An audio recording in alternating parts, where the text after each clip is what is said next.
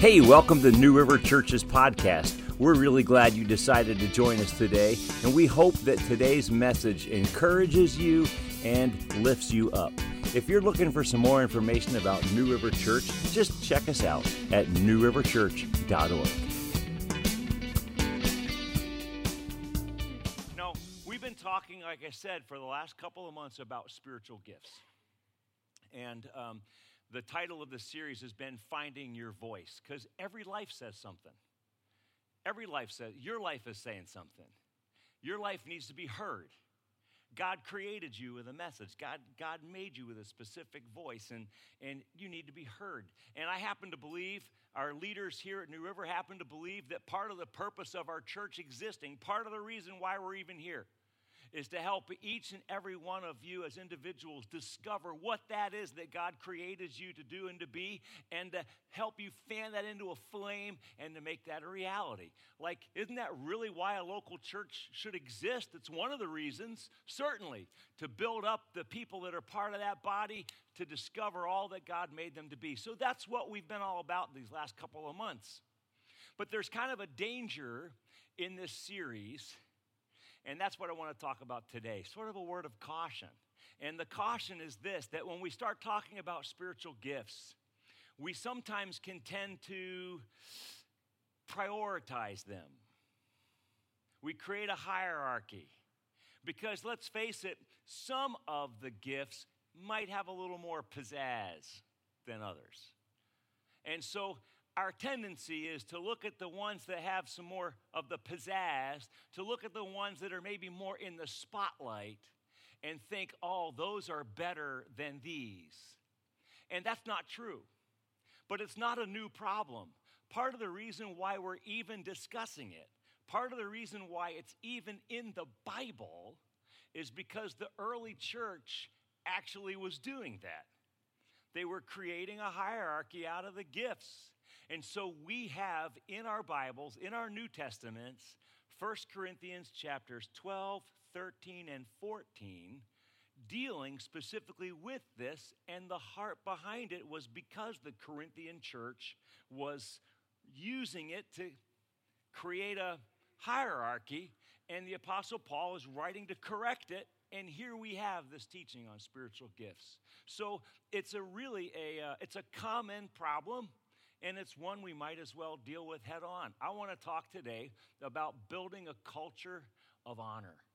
Because in a culture of honor, all of the gifts and all of the people are valued in that culture. People are valued because people are valuable. And we don't value them because they have this gift or that gift. We value people because we're made in the image of God and you're valuable.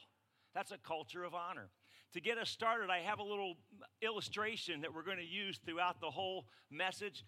And so I'm just going to pull this out because this is a picture of what we do with our relationships. Our relationships and the way we structure our relationships often in our society is we put them on a ladder. And we say, well, here's people down here that, they're nice. They're just not that important. And then up here, you have your famous people who are really big and high-powered, and they've written best-selling books, and they're speakers, and these are the big people. And we have this sort of hierarchy up and down the ladder in our friendships. Have you ever noticed that? But I want you to know something. In a sense, the ladder isn't really bad. In a sense, almost, God kind of created the ladder because he created leaders. I mean, it's not like that's not anti-biblical. Think about all the people in the Bible, your heroes, your beloved heroes in the Bible. Many of them were actually at the top of the ladder. Abraham was wealthy. I mean, he was loaded.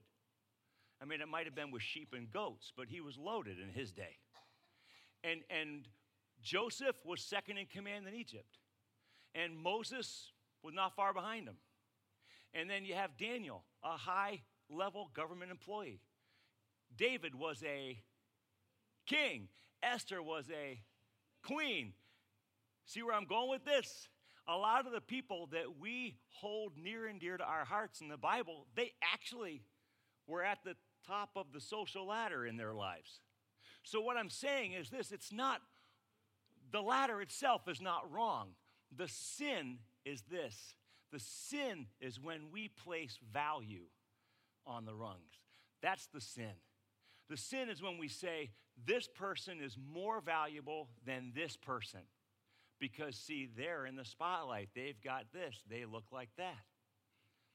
That, my friend, you see, what we have going on in our society now, it's not an income inequality problem. It's a value inequality problem.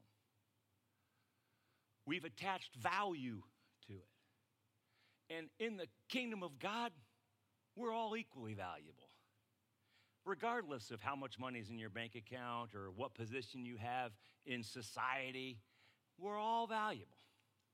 And a culture of honor recognizes that.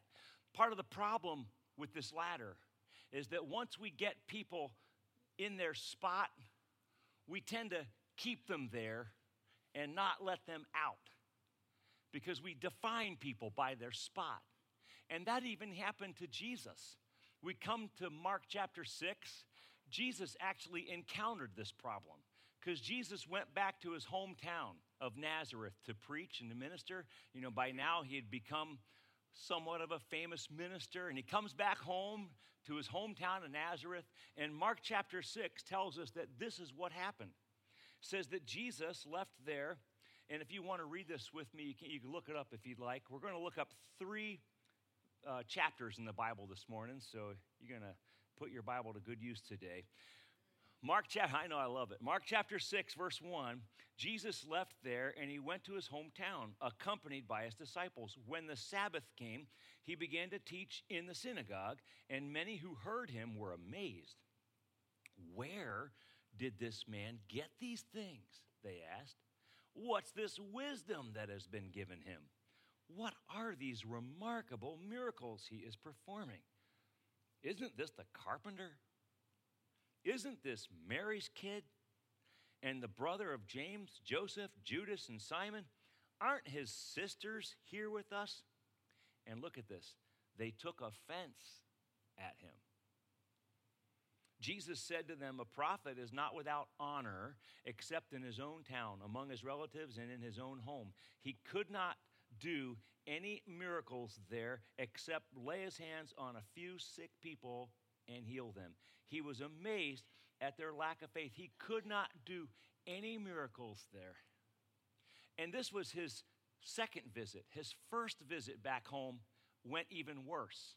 His first visit is recorded over in the book of Luke, Luke chapter 4, verse 28 to 30. It tells us that day they happened to become furious with him in the synagogue, and they got up and they drove him out of town. They took him to the edge of a cliff and tried to throw him off it.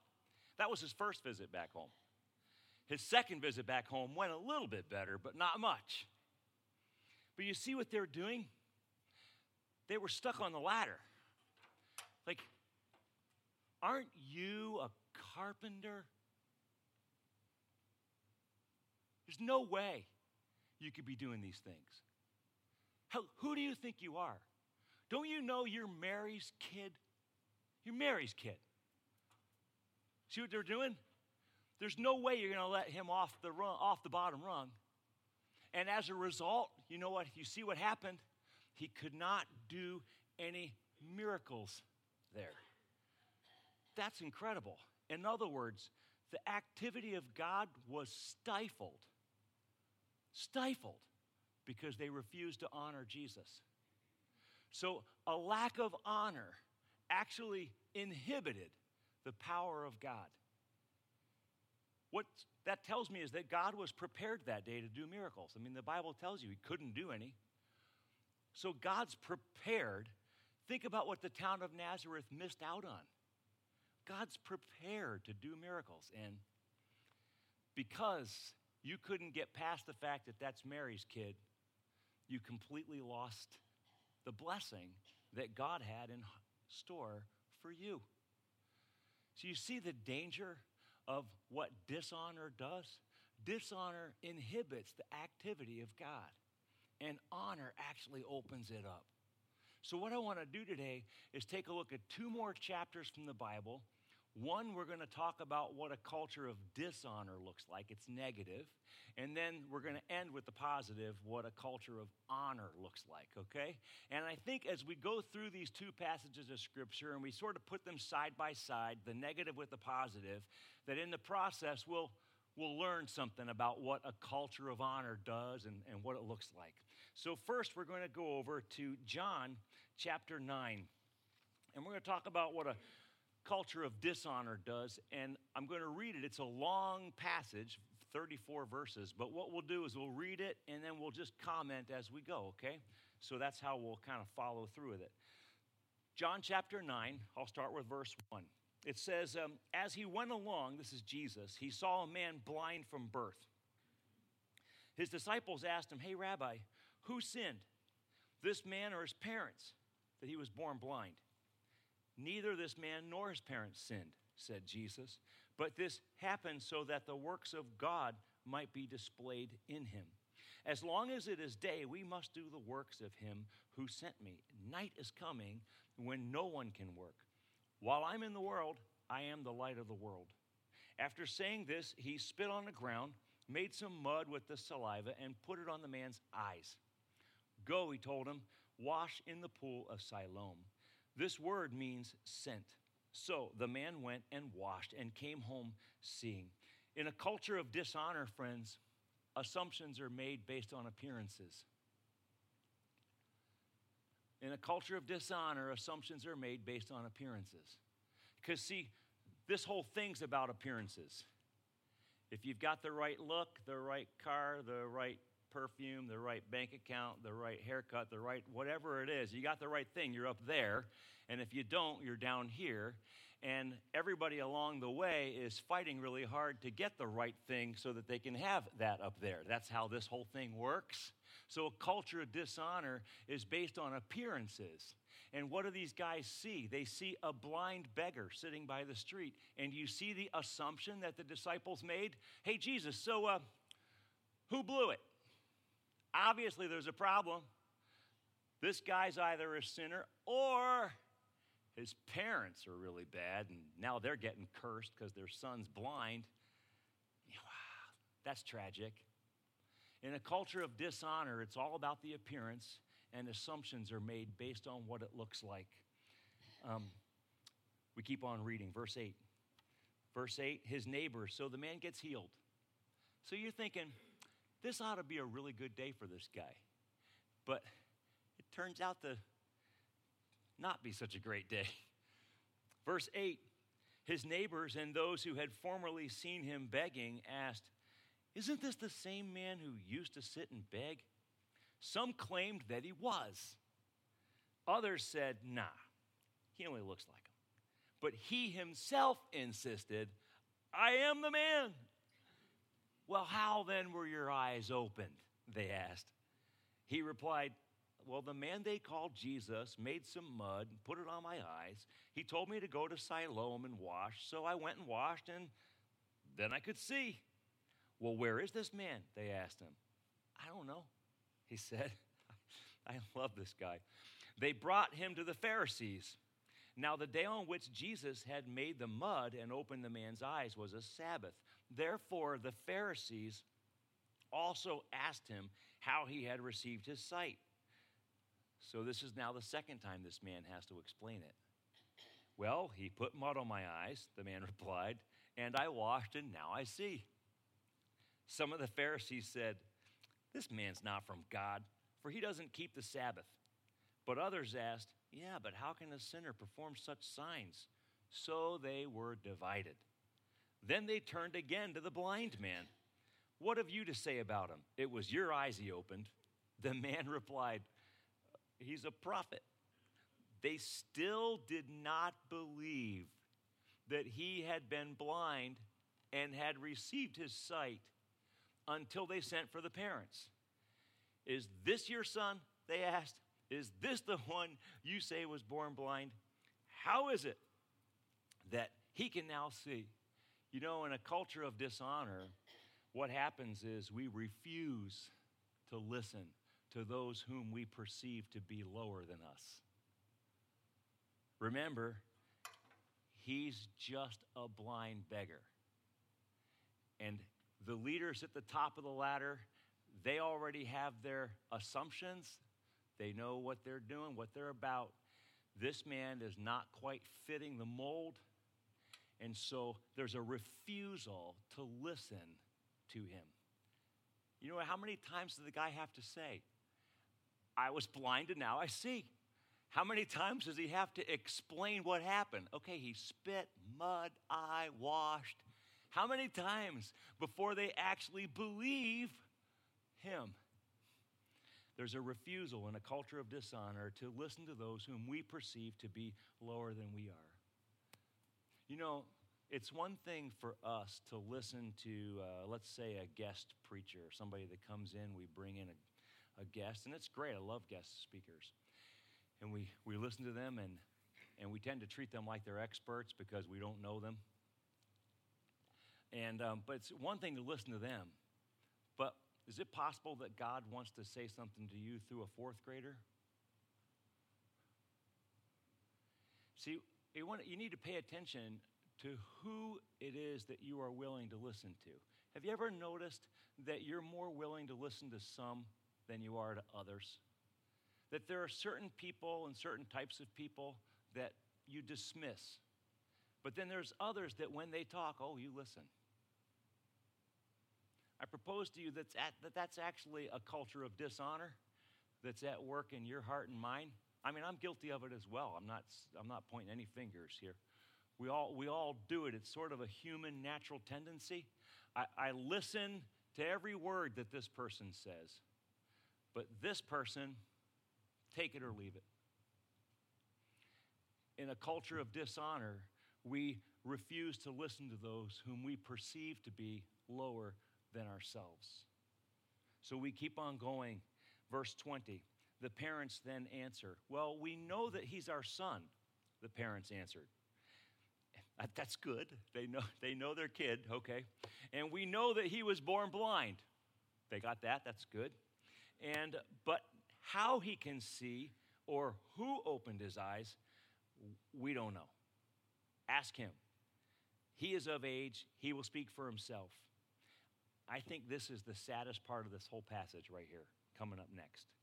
His parents said this because they were afraid of the Jewish leaders who already had decided that anyone who acknowledged that Jesus was the Messiah would be put out of the synagogue.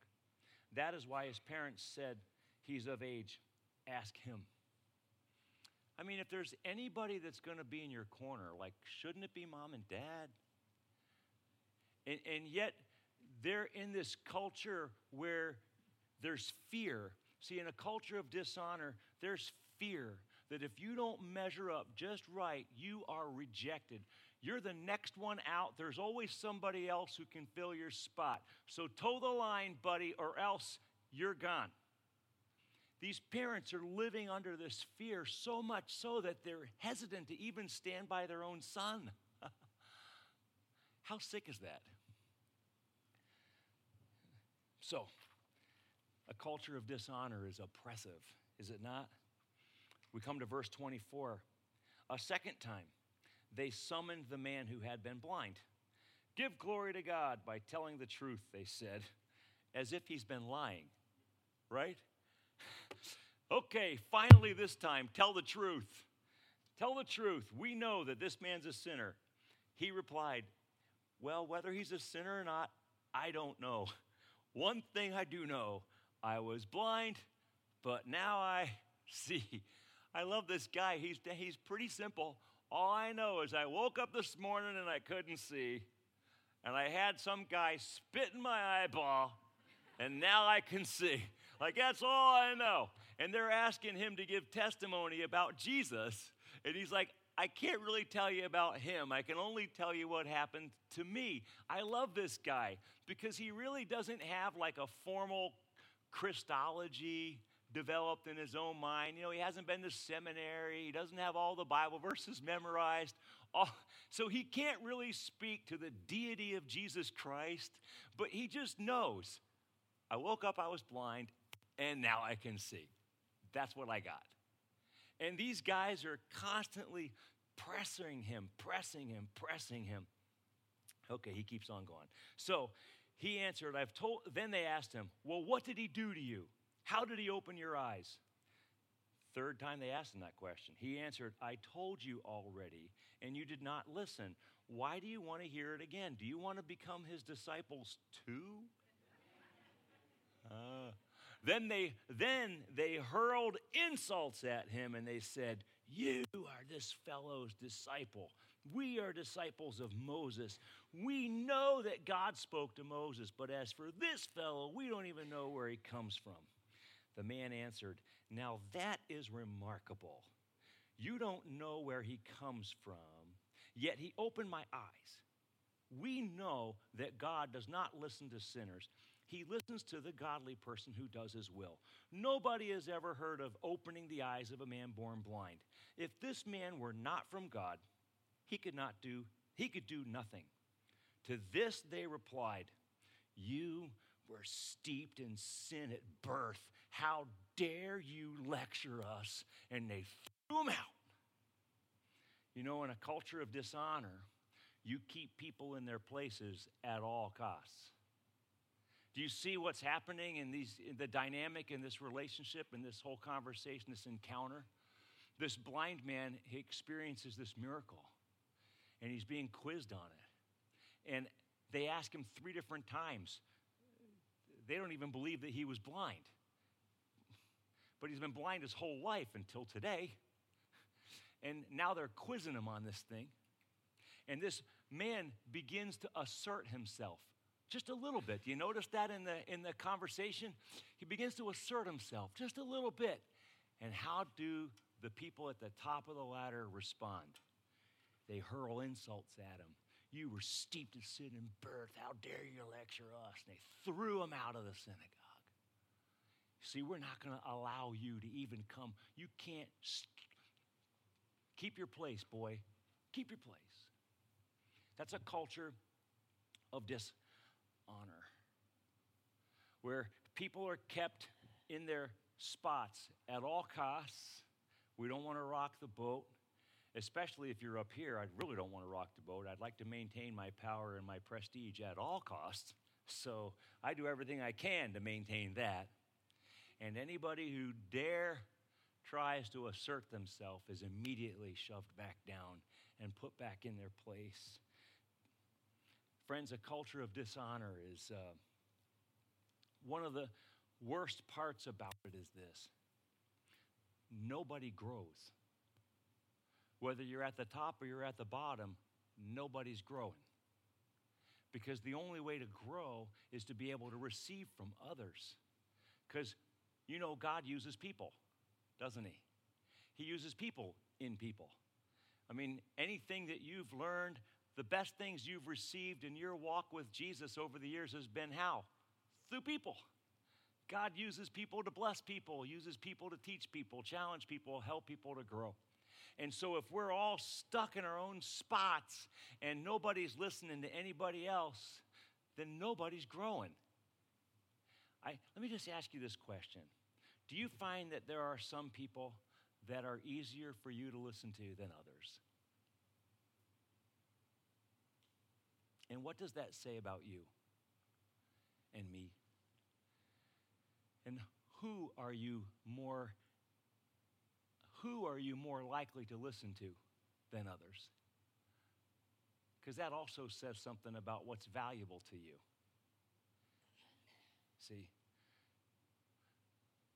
the chances are, the probability is that the reason why we listen so much to our stars and to our famous people is because all of us want that. See, we value that. We value them. And so we are more able to listen to that than we are to someone else. You know, you're not going to get a best-selling book on, three ways to stay normal.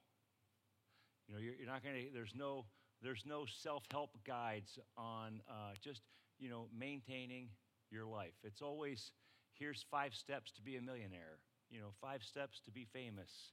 You know, we have TV shows. We don't have TV show called Lifestyles of the Poor and Obscure. We have a TV show called Lifestyles of the Rich and Famous. You don't have fixer-upper TV show. HGTV does not have any shows about like a hovel in the inner city Philadelphia. You know, here, come, hey, look, there's a rat. Oh, cool, great. Nobody's aspiring to that. We're all aspiring to that, see?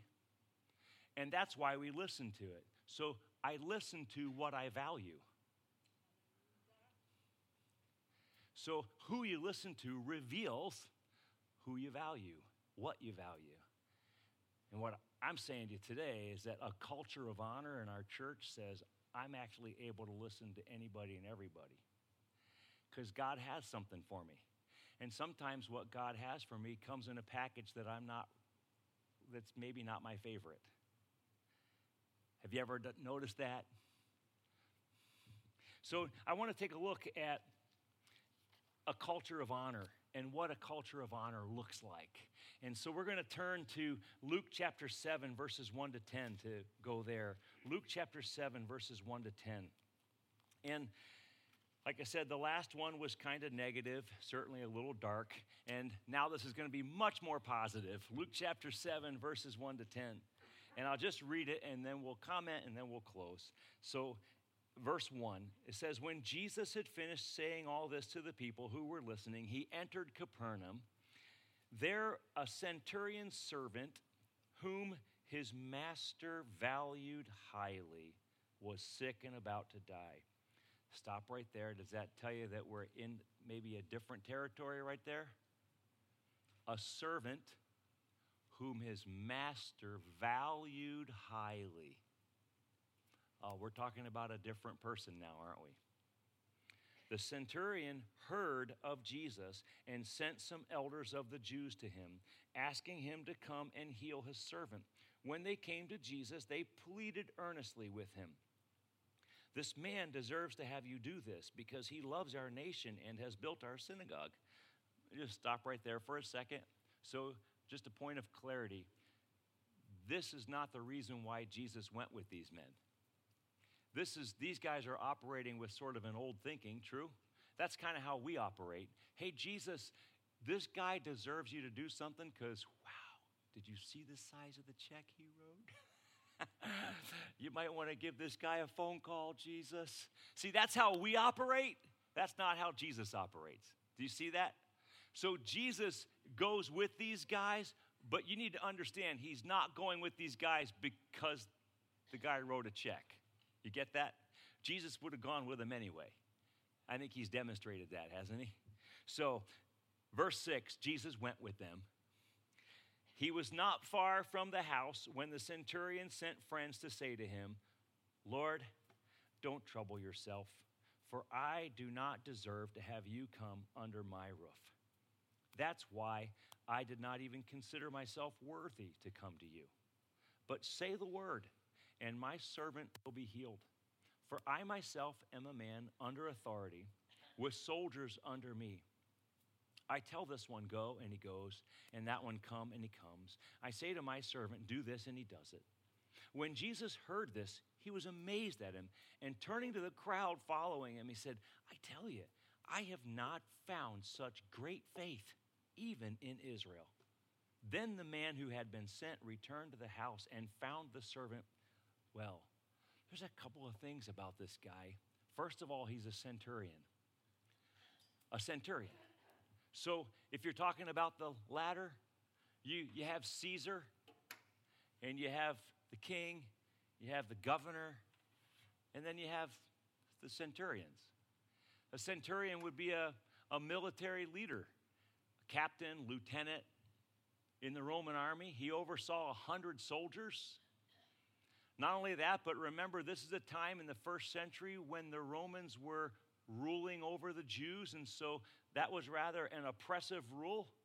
And so this man is really very much an outsider, an oppressor. That would be kind of his place. And yet you see there's something very different about this man, don't you? Number one, he values his servant who's sick. Wow. In a day when you got servants, they're a dime a dozen, you're at the top of the ladder. I mean, I just get another one. So this man values his servant. Number two, he's giving his own money to benefit the synagogue. He's not Jewish, he's Roman. In other words, he's there representing Rome to keep the Jews under his thumb. You see this, right? That's why he's there. And yet, instead of oppressing those that he's there to serve, he actually serves them. And he gives money out of his own pocket to benefit the Jewish synagogue. He's not Jewish. And he cares for his servant, who most likely was Jewish. This is an altogether different man, isn't it? Who uses his authority and his position to serve the people around him who work under him. It's amazing. And it's so amazing that Jesus even picks up on it. Jesus himself is impressed by this guy. Now that's saying something.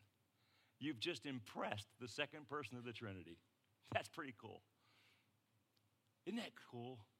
And not only that, but then you learn, at first when he sends his guys to go get Jesus, you think, well, that's normal because that's what people with his position do. They have people. My people call your people. We do lunch. We got people. And this centurion, he has people. And you think, oh, that's why he sent his people to Jesus, because he can do that. But no, not at all. He explains it. No, the reason why I sent my people is because I don't think I'm even worthy enough to come and talk to you in person, Jesus. I don't even think I'm worthy enough to have you come to my own house. You can't come under my roof. I can't do that. I couldn't have you do that, Jesus. No, you're too great to come into my house. I propose to you that this is an altogether different guy. This is a guy who actually lives with an honorable mindset, not a dishonorable mindset.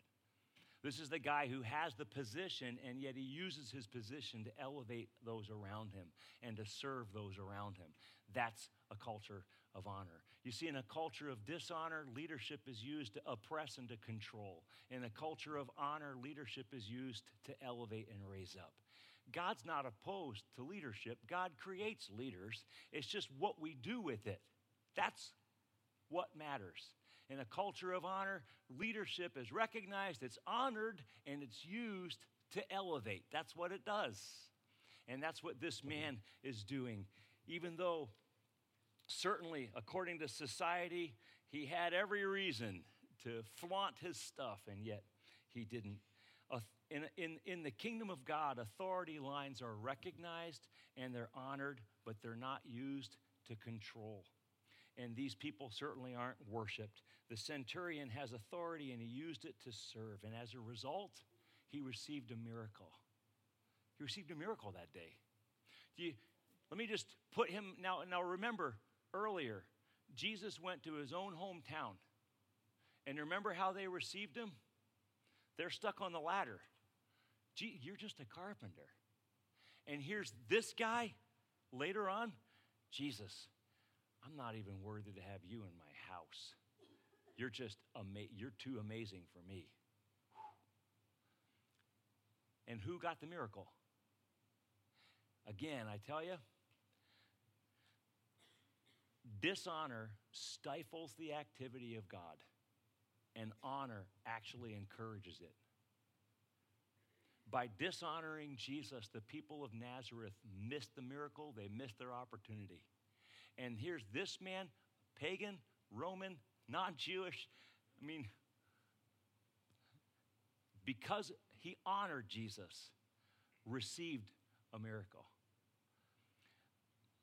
In 2 Corinthians chapter 10, verse 8, the Apostle Paul actually communicates for us the reason why authority is so important and the right way to use authority. The Apostle Paul said this about his authority as an apostle in the early church. He said, I may seem to be boasting too much about the authority given to us by the Lord, but our authority builds you up. It doesn't tear you down. So I will not be ashamed of using my authority. I'm not going to be ashamed of using the authority that the Lord has given to me, because the authority that I have, I'm using to build you up. You're actually benefiting by the authority that I have. You see how Paul said that? That's the right use of authority. He recognized the purpose of authority is to elevate and not to control. So listen, let me just summarize this. In a culture of dishonor, authority is used to control. In a culture of honor, authority is used to elevate. In a culture of dishonor, appearance is what matters. And in a culture of honor, heart is what matters. In a culture of dishonor, only the people at the top are powerful. But in a culture of honor, everyone is empowered. A culture of dishonor is not safe. I mean, you make one mistake and you're kicked out. You live in fear of breaking some rule and being booted out. In a culture of honor, it's safe. There's no need to maintain appearances. You can be yourself. You can grow.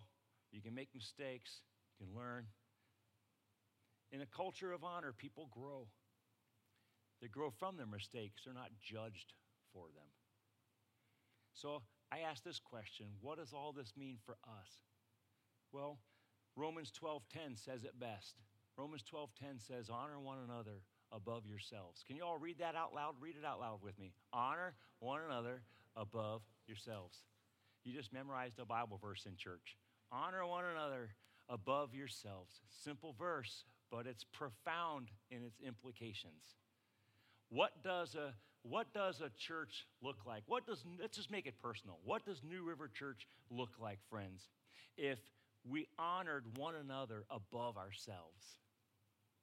You know, if my ministry was to make your ministry look good, and your ministry was to make your ministry look good, and your ministry was to make your ministry look good, like, what would that look like?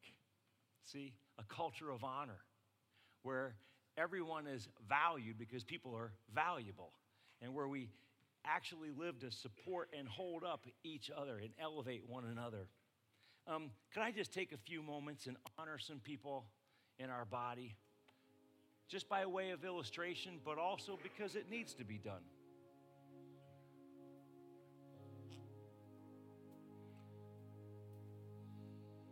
You know, like, where would we be as a church without the faithfulness of Paul and Lynn Pepper, who have literally been teaching toddlers since the very beginning of our church, which is 22 years. Anybody that knows Paul and Lynn know they are faithful, rock solid. Do you understand the impact that has on our church? That kind of steadiness. You know, our church has experienced a lot of growth lately. And honestly, part of the reason why, one of the biggest reasons why, has to do with Marlene and Josie and their leadership in our hospitality. I mean, if you're new, you've been chased down by Marlene with a visitor's bag, giving you your goodie, right? I mean, the truth is they've stepped it up, they've organized it, they've put some leadership to it, and now people are beginning to feel like they're welcomed. You know, another one who's really crushing it is Tori Yaka in our Grow Zone and Janelle in the nursery. I mean, the fact that Tori was there this morning at 8:30, she's launching this this 8:30 celebration Grow Zone. Like, the team of people that are around Tori is really amazing. Those men and women are incredible. They got stuff organized, you know. You know, like organization is important because for us as a church, you know, it's about people. And organization is about helping to care for people and serve people. And if we're not organized, we're not able to care very well for people. And so these ladies are super organized and have put together some awesome things. You know, I remember the day when we had our men's breakfast and Bud and I would struggle to put together an egg, and we might get 10 or 12 guys, and then I don't know, a year year or so ago, we asked Paul Rosa to start cooking, and now you got a whole team of people cooking breakfast, even though he says he's the only one. Really, he's not. There's a whole team of people, and 35 guys show up, and the Lord is working in power and moving in might on a Saturday morning. The truth is, you can't do New River Church without you. New River Church wouldn't be New River Church without any of us. Our church is the sum total of all of us. It's not just one of us.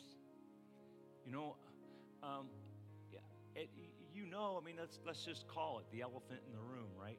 But it's pretty obvious that, sure, what happens on the platform, it certainly gets attention. But you understand that this is such a small part of what our church does. This is probably 5%.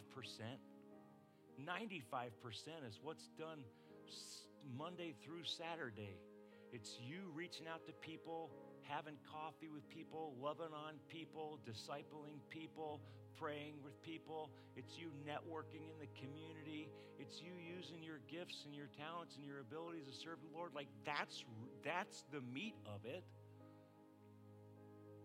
You can hire any old monkey to stand up here and give a sermon once in a while. Man, it's not that. The real meat of it is, honestly, it's every single one of us. Do you realize that our experience of worship as a church, that it has been elevated because of the presence of Maria Diaz? You know that? Okay, she's the first one to say hallelujah on a Sunday morning. Grandma hallelujah. And you know what? Here's the deal. Maria, because we honor you, we've received that from you. And now, as a result, our whole experience of worship has been elevated. Because we haven't rejected it, because she could go into some churches and say, oh, she does hallelujah. I've seen it. I've seen church people do that before. And instead of that, we honor you. And as a result, our experience of worship has so much been enriched by the presence of one lady who can't even say hallelujah right. Douglas.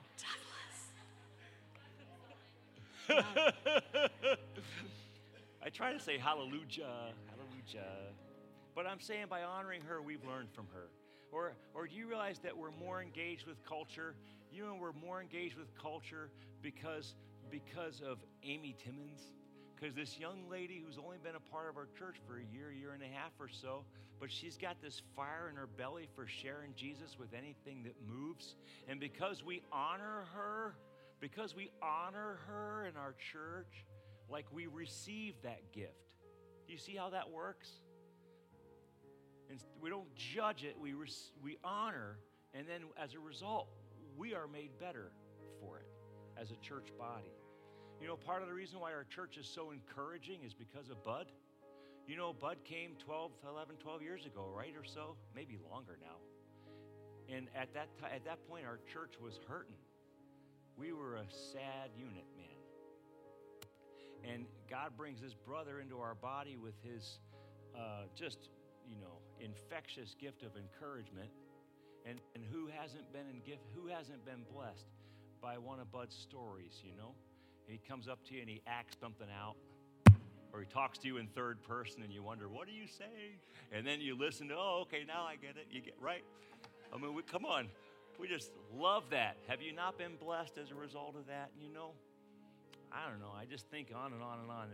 I could go on and on and on and on and on. Honoring sets us up. What it does is it sets us up to receive the gift that someone else has to bring. And as a result, we grow. See, that's how that works. And it's not just the spotlight stuff. Actually, it's hardly that at all. It's always 95% of it. Monday through Saturday, rubbing off on one another. One more Bible verse. I could have given us a lot more, and I'm sure you're thankful that I trimmed a bunch, but here's one more. Acts chapter 13:48. It says this. I'll just close with this one. It says, when the Gentiles heard this, they were glad And they honored the word of the Lord, and all who were appointed for eternal life believed. Isn't that something? So they honored the word of the Lord, and as a result, a bunch of people got saved. I just made it blunt. They honored the word of the Lord, a bunch of people got saved.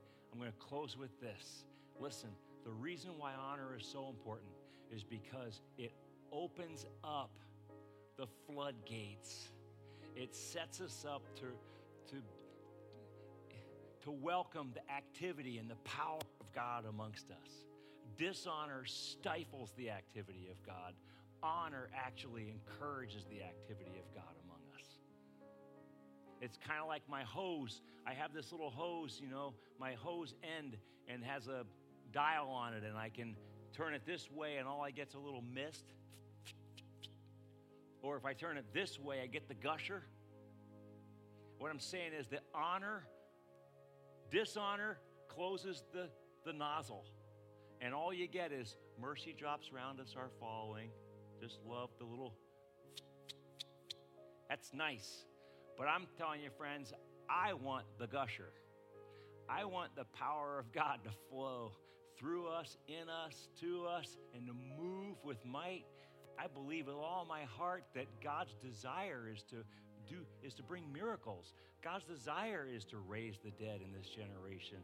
His desire is to heal the sick. That's really his heart. But that part of the reason why we haven't seen it has been dishonor. And that when we begin to build a culture of honor, that we actually are inviting the power of God to work.